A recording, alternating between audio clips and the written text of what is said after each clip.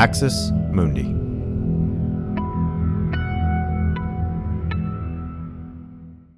You're listening to an Irreverent podcast.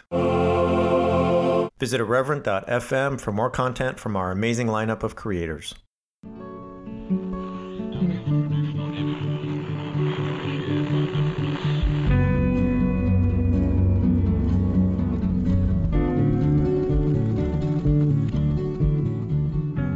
Welcome to Straight White American Jesus. My name is Brad Onishi, faculty at the University of San Francisco. Our show's hosted in partnership with the CAP Center, UCSB.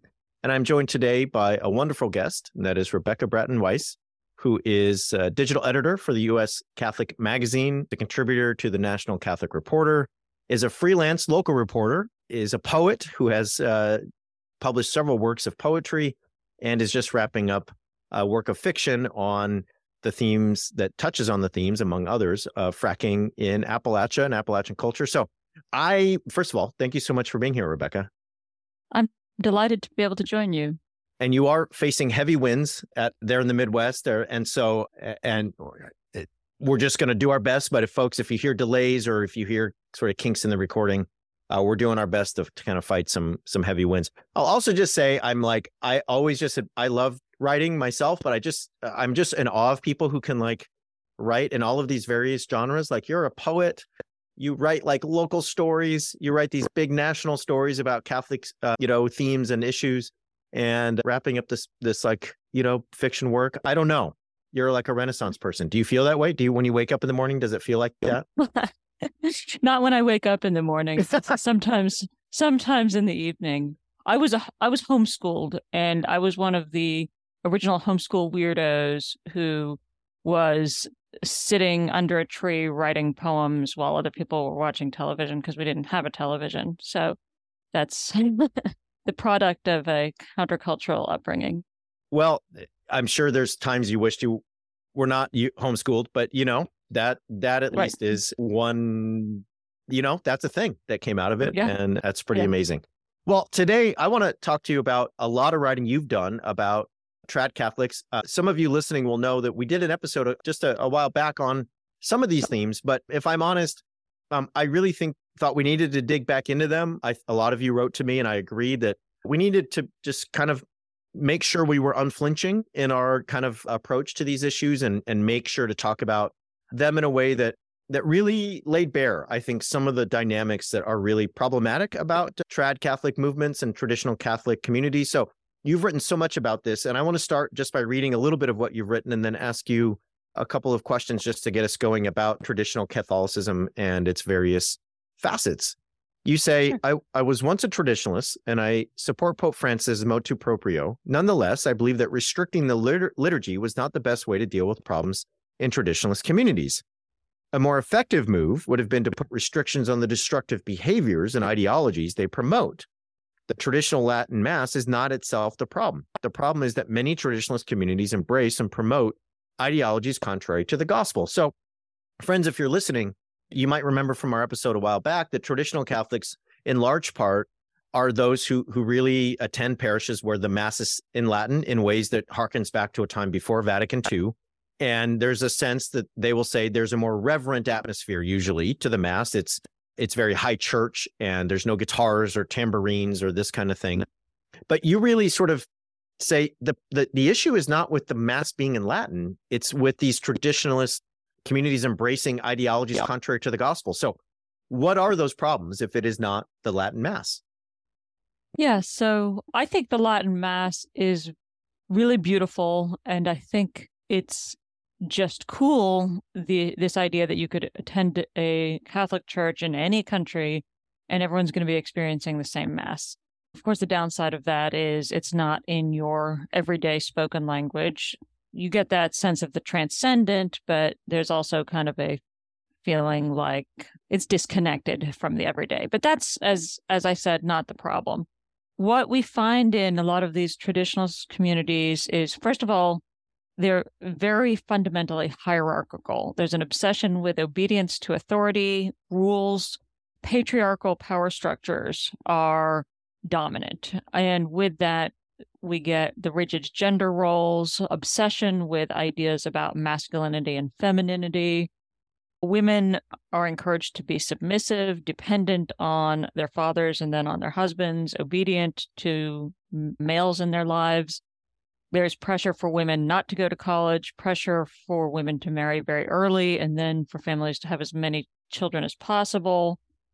For listeners who aren't familiar, well, I think everyone knows that the Catholic Church is opposed to birth control, but there is a thing called natural family planning, which some Catholics use. And in traditionalist circles, even that can be frowned upon. There's kind of a race to see who can have the most kids. And this can be really debilitating for women's health. It can be debilitating for child welfare. You know, some people choose to have big families and it works great for them. And I'm all about that. But when it's not a choice, when it's a societal pressure, then you see some abuses happening. Of course, there's demonization of anyone who violates these strict gender roles and hierarchies, especially, you know, the inevitable case when children from these large families end up identifying as LGBTQ. And when I was a teacher for over 10 years in a very conservative Catholic university, I had many students who were experiencing this, were rejected by their families because of their queer identities. Oh, and that goes along with just an overall kind of us against the world stance where, you know, whatever it is that the world's doing must automatically be bad. We must retreat into these little silos, these bubbles, the Benedict option, as Rod Dreher, one of these trad thinkers, although he's now Russian Orthodox, not trad. This idea of disconnecting from the broader community and the world. And so you have a real loss of a sense of civic responsibility. And we saw that with the pandemic, where people just weren't going to pull their weight as far as keeping the world safe from a deadly virus. And you end up with also the alternative narratives, alternative news, rejection of science, the embrace of conspiracy theories. And then there's also this tendency towards nationalism and the militarism that accompanies that. Part of this idea of tradition is the tradition of our nation and our people. And this, as you can easily see, really sets them up to be prey to fascist ideologies. And this has happened repeatedly. It happened with the MAGA movement here in the United States. And it's happened in Spain, and it happened in Portugal, and it happened in Italy. It's happening in Hungary and Poland. And I should also mention that these problems are not everywhere, and they're not always going to be apparent. And one reason is that a lot of trad Catholics are actually really nice people, and they can be fun, and they can be pleasant. And you meet them, and you're like, yeah, this isn't some weirdo on Twitter using hate speech. This is a really nice person. And some people in these communities are willing to turn a blind eye to the bad stuff because they're there for the good stuff, because they get a lot out of traditional European style worship. And then there's also traditionalist Catholics, kind of fringe traditionalists who aren't right wing, who some of them are far left. And they oppose capitalism and they support liberation theology because, well, that's traditional. And that's true. It is traditional. Nice. Yeah. Okay. So I just want to sort of sum up so much of what you just said and articulate it so wonderfully. There's Latin Mass as a kind of repository, it seems to me, you know, that it's traditional. It harkens back to a time when people in these communities can tell that there was a kind of an unbroken chain of practice and Catholic identity and Catholic memory, Catholic ritual. But that idea of a Latin Mass is really something that it is a repository for, as you've outlined, very rigid gender roles and an obsession with hierarchy and patriarchy, a sense of nationalism that can really turn quite sinister when it comes to fascist impulses or the MAGA movement, and just other ways that the kind of sense of tradition is used to enforce rigid boundaries around the community. One of the things you've written about, and I think this might surprise people, or it may not, I don't know, is that part of what does happen in some trad Catholic communities is a kind of nostalgia for the Confederacy or an affection for it. And I just would love it if you could maybe spend a minute helping us understand that. What does the Confederacy have to do with being a traditional Catholic? Yeah, that's so bizarre. So when I was a student at Franciscan University, I had a professor who was actually one of our favorite professors because he was fun and very well read. And he was a huge fan of the Confederacy and not at all abashed about admitting this because this was acceptable on that campus and still is. And he told us a story about how when Jefferson Davis, who had been the president of the Confederacy, was imprisoned after they lost the war, a story about the Pope at the time sending him a crown of thorns as an act of commiseration. So I contacted my brother yesterday. My brother is, in fact, a military historian with a focus on the Civil War. And he was like, that story's not true. There was a whole lot of complicated stuff going on there while the Catholic Church was itself trying to sort out its own stance on slavery. The fact that they had to sort it out and that it wasn't obvious from the start is kind of a huge blot on our Catholic record. But what that story does show is that Catholics wanted it to be true. The Catholics were identifying with the Confederacy and wanting to make an argument that identifying with the Confederacy was a proper Catholic thing to do. So part of this, I think, has to do with this lost cause propaganda about the American South and the Confederate States as this aristocratic society where there's a hierarchical caste system and men are gentlemen and ladies are ladies, and the slaves didn't actually have it bad. They were cared for, and many of them were actually brought to Christianity because of this. And there's also a romanticization of what they perceive to be an agrarian culture, which I think, if you have enslaved people who you've trafficked to doing all your farming for you, are you in an agrarian culture? I don't think so.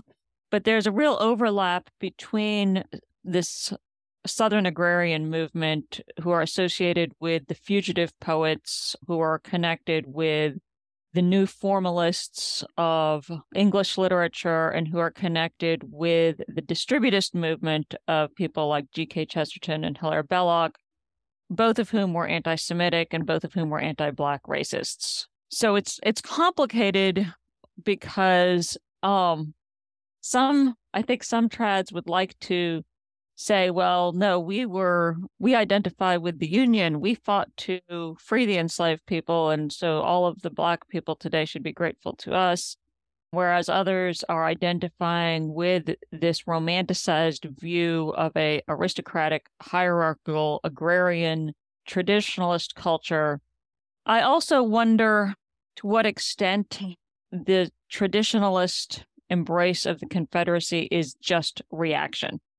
If liberal, modern people say a thing is bad, then you have to say it's good. Yeah. There's a lot of that goes on. And that's why a lot of what comes out of these traditionalist groups is logically incoherent and ethically incoherent. Because if you don't have an actual solid ideology and a consistent ethic, and a lot of what you're doing is just reacting to modernity, you're going to be reacting to a lot of different things.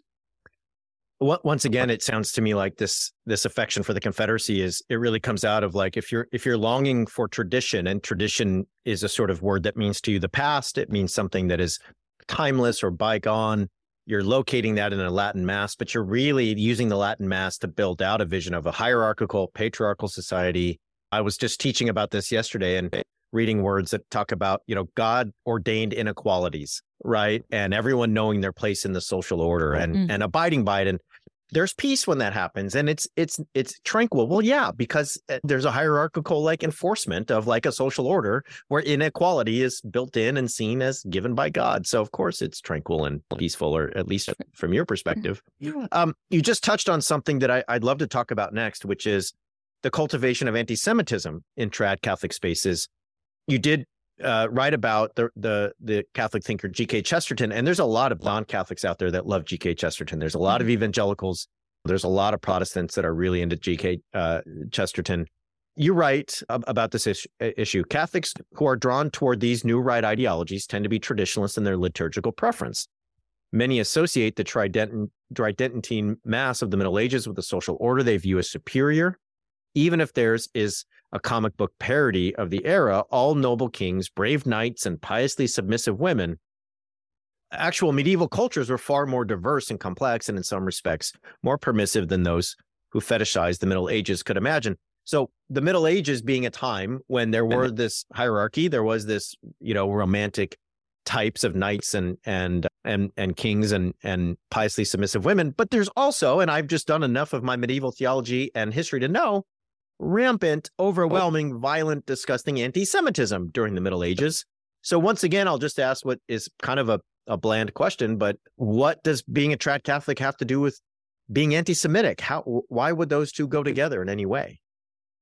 I'm going to say something that a lot of Catholics don't want to admit, and that is that anti-Semitism is baked into the Catholic tradition, and that anti-Semitism was in fact invented by Catholics. And this is largely due originally to kind of early disputes over the Hebrew scriptures, which, the Jews were going to read in one way, and this other sect of Jews who followed Jesus and their non-Jewish friends were going to read another way. And if you follow this thread of discourse back to the church fathers, some of them have horrible things to say about Jewish people and about the Jewish practice.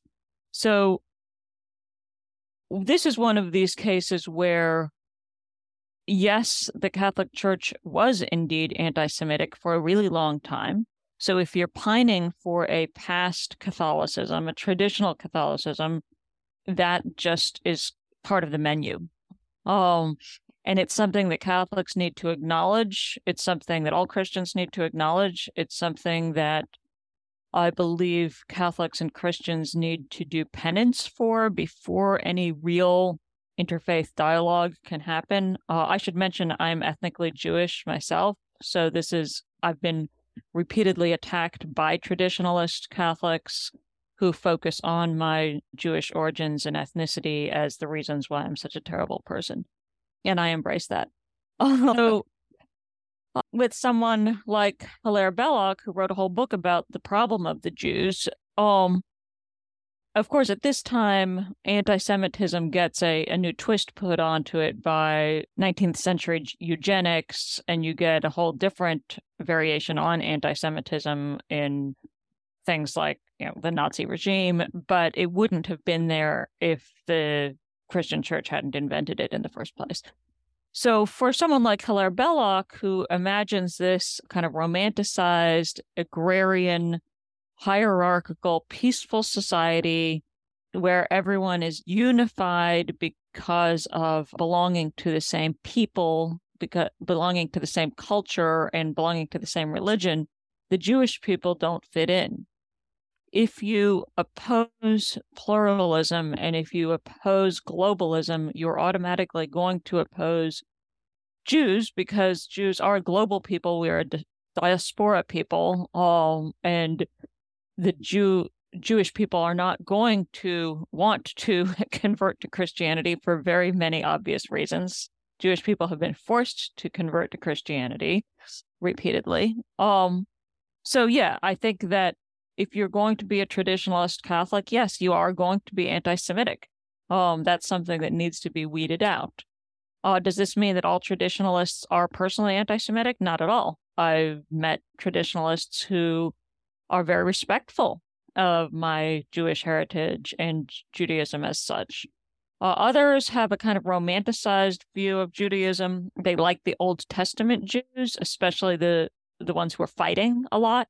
They like King David or their version of King David. They like the Maccabees. They're really into that. They think that the Orthodox Jews, the more traditionalist Jews, are the real Jews, whereas Reform Jews are less real. They do tend sometimes to romanticize Israel, but not always. Some of them are very anti-Israel. And sometimes I've encountered this thing where you get the sense that there's good Jews and bad Jews, and the good Jews are the ones that the traditionalists and conservative Catholics can hang out with and can make anti-Semitic jokes around, and we'll just laugh instead of taking offense. Like, I remember being in company of someone who was quoting Mel Gibson's anti-Semitic remarks at me as though I was supposed to agree with them. Oh, I did not, obviously.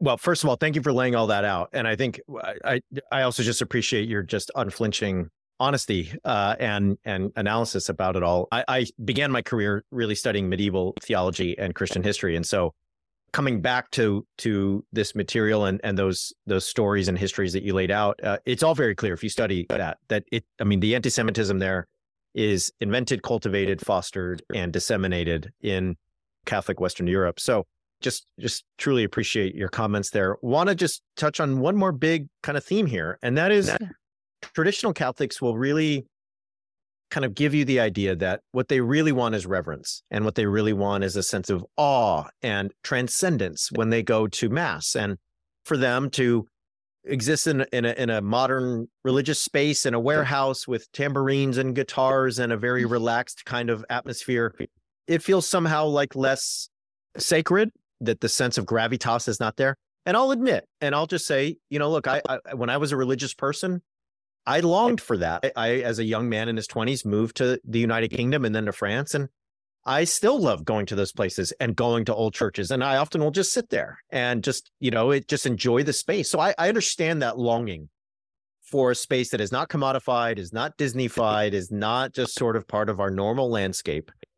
But you also point out that what's problematic in this idea of reverence is that the idea of reverence is really tied to a sense of Western European architecture and music.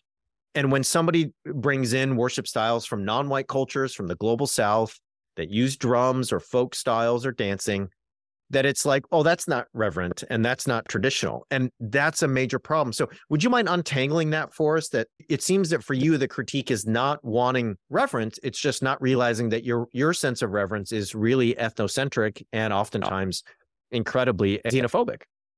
I mean, like you, I love going into old churches. I think that the architecture there really is profoundly expressive of a sense of reverence, but also expansiveness and transcendence. And we long for that sense of transcendence. We long for that sense of the divine as accessible to us, being drawn upwards and outwards.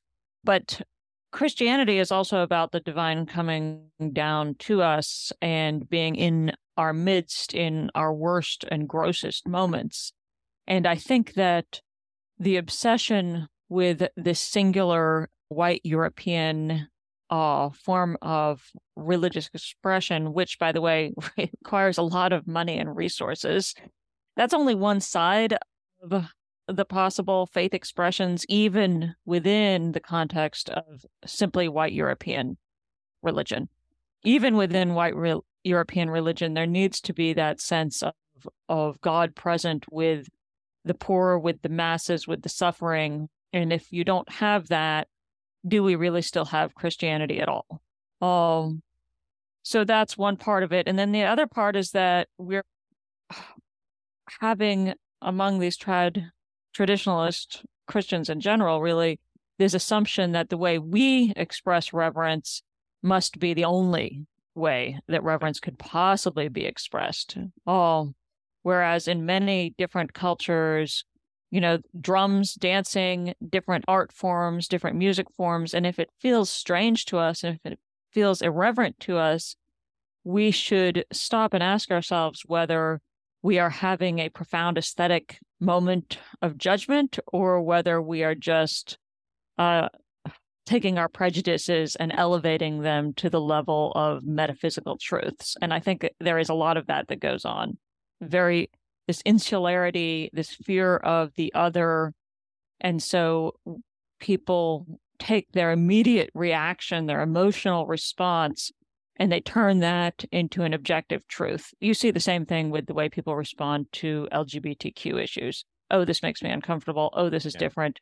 Yeah. It must be bad. And it's funny because they'll talk about a culture of relativism, but they've got some major relativism going on right there. But I think the other thing is that it's not just about the aesthetic forms that are particular to white Europeans who have the money to build giant cathedrals. It's also about obedience, ritual, subservience, revering the correct authorities, who would be the priest and the father of the family. And in some of these other liturgical expressions, we're celebrating radical equality, the radical equality of the gospel of Jesus, where differences are obliterated and anyone can become a spiritual leader, and the last will be first and the first will be last. And they're very uncomfortable with that, which is why, again, I asked myself, is this even Christianity they're practicing? I just so many thoughts. I think you've really laid out clearly for people understanding that, and this happens all the time. It's something I try to teach about in my classes, that you can take something that feels to you, in this case, as reverent or transcendent, and you just said it so perfectly, and you can elevate it to metaphysical truth, whereas in reality, it's a cultural conditioning. It's something you grew up with, you've been taught is reverent or beautiful or wondrous, and it feels that way to you, and other things don't. And so you judge them as not, thinking that that's a timeless divine truth. In reality, it's a cultural relativist, sense of what is beautiful, wonderful, and so on. I will just say quickly, I grew up with, I'm Japanese American, my dad's from Hawaii, and we just don't wear shoes in the house. Like, we don't even we're like Hawaiian folks listening will know we don't wear socks that often. Like, socks. I hate wearing socks. If I'm on Maui with my uncles and like they're putting on socks, someone's probably in jail or someone died, or, there's definitely going to be white people involved if my uncles are putting on socks. Right. So I remember like becoming a professor, and I got invited to this party, and it was like an afternoon party. And when I got there, I took my shoes off, and we all sat down, and I crossed my legs, and everyone in the room, everyone else was all white folks. They were all staring at my socks, and I know now what they were thinking. Like, I can't believe this man is so rude. He would take his shoes off, and now we have to stare at his socks. And I was thinking I would never go into like a stranger's home and like wear my shoes. I could not even imagine wearing shoes inside the house. Anyway, maybe this is a dumb example, but it just points out that's a great example. The ways we construct what is respectful, what is reverent, what is something else. A lot of trad Catholics will tell you, well, this is a growing movement. And I guess I'll just ask you plainly, are trad Catholic parishes growing? Is this a movement increasing in numbers? This is such an ongoing debate, because it seems to be hard for anyone to collect solid data on it. Every trad you meet will say that our parishes are packed and people are flocking to our masses. Well, anyone who is a traditionalist will be flocking to their traditionalist mass because there aren't that many of them. You have to travel far. And back in my trad days, I did drive about an hour to go to my Latin Mass. There was a time when I couldn't access a Latin Mass, and so I walked 45 minutes to go to a Byzantine liturgy because I felt like that was more ritualistic and respectful. Yeah.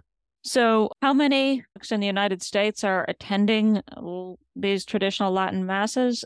Probably about 150,000. Right. That's about 1 to 1.5% of all Sunday Mass attendees in the United States. A little under 500 churches in the United States offer at least one Mass in Latin. I don't know whether that means just Mass in Latin or Mass in the old form, the Tridentine Rite. But that's about 4% of all the parishes in the United States. Okay. Now, these parishes tend to be extremely active because people are going there because they want to. It's not just, well, I guess I'm Catholic, I'll go to wherever there is. Again, the attraction of the traditionalist community is real because people want community. Because, as I mentioned earlier, a lot of these folks are very nice and kind. And if you are the type of person who will automatically be accepted into their community, then you can find yourself, with wonderful, supportive neighbors, friends for your children, people who will get together and have picnics and parties with you. And in this particular age where people are so isolated and cut off from community, of course, that's an attraction. But at the same time, so, people are flocking to that, as the trads like to say. People are also flocking away from it because if you are LGBTQ, if you're a woman who doesn't want to get married, if you're a woman who can't have children in large numbers for whatever reason or doesn't want to for whatever reason, if you are disabled, if you are a person of color, there are a number of reasons why you might suddenly realize that you don't want to be there anymore. And I know quite a few people my age and younger who came from these traditionalist families and left, and have in fact left the Catholic Church because their experiences were so toxic. So are these communities growing? Yeah, I think they're growing, but they're also shrinking at the same time. I have heard that. So I spent a lot of my scholarly life in France with French Catholic folks, and I have French Catholic colleagues who are in this vein, and they have told me exactly what you just said. Every time they open up a new parish and it's traditionalist, it's in Latin and so on, they're busting at the doors, right? And you can't keep people away. But as you say, if there's only so many options and there's only so many places where that can happen, and people are making this very intentional set of decisions to be part of this kind of community, that's different than the casual, I don't know sure what the right word is, but the casual mass attender who is, I think of my wife's Polish Catholic family in the Northeast, and they've been attending Mass once a week, the same place for 60 years. They're not totally involved, right? But you can count on them being there once a week. They're not making an hour drive to go to someplace. Right. They're not there 3-4 days a week participating in programs. So I think, anyway, I appreciate that. Well, we're just about out of time. I want to say just thank you again for kind of really, in many ways, I think, pulling some of the cover away from the rhetoric that we sometimes hear about traditionalist communities being just about wanting reverence and Latin and so on and so forth. Would you mind telling us where people can link up with you, your work, your various forms of writing, everything from your local reporting, but all the way to, the things you do online for the National Catholic Reporter and for U.S. Catholic Magazine and so on? You can find my published work at U.S. Catholic and at the National Catholic Reporter. I've also written for the Christian Century, a few other publications, and you can follow me on Twitter at prof_RBW. I think that's my handle. That's pathetic. I'm on Twitter all the time and I don't remember what my handle is. People will find you. They can put in your name. They'll find you. I'm pretty findable. Well, I appreciate that very much. As always, friends, you can find us at Straight White JC. You can find me at Bradley Onishi. You can always use your help on PayPal and Patreon. We have Venmo now, so we're at Straight White JC. We'll be back later this week with It's in the Code, with the weekly roundup and some other stuff. But for now, just want to say, as always, thanks for being here. Thanks for listening, and we'll catch you next time.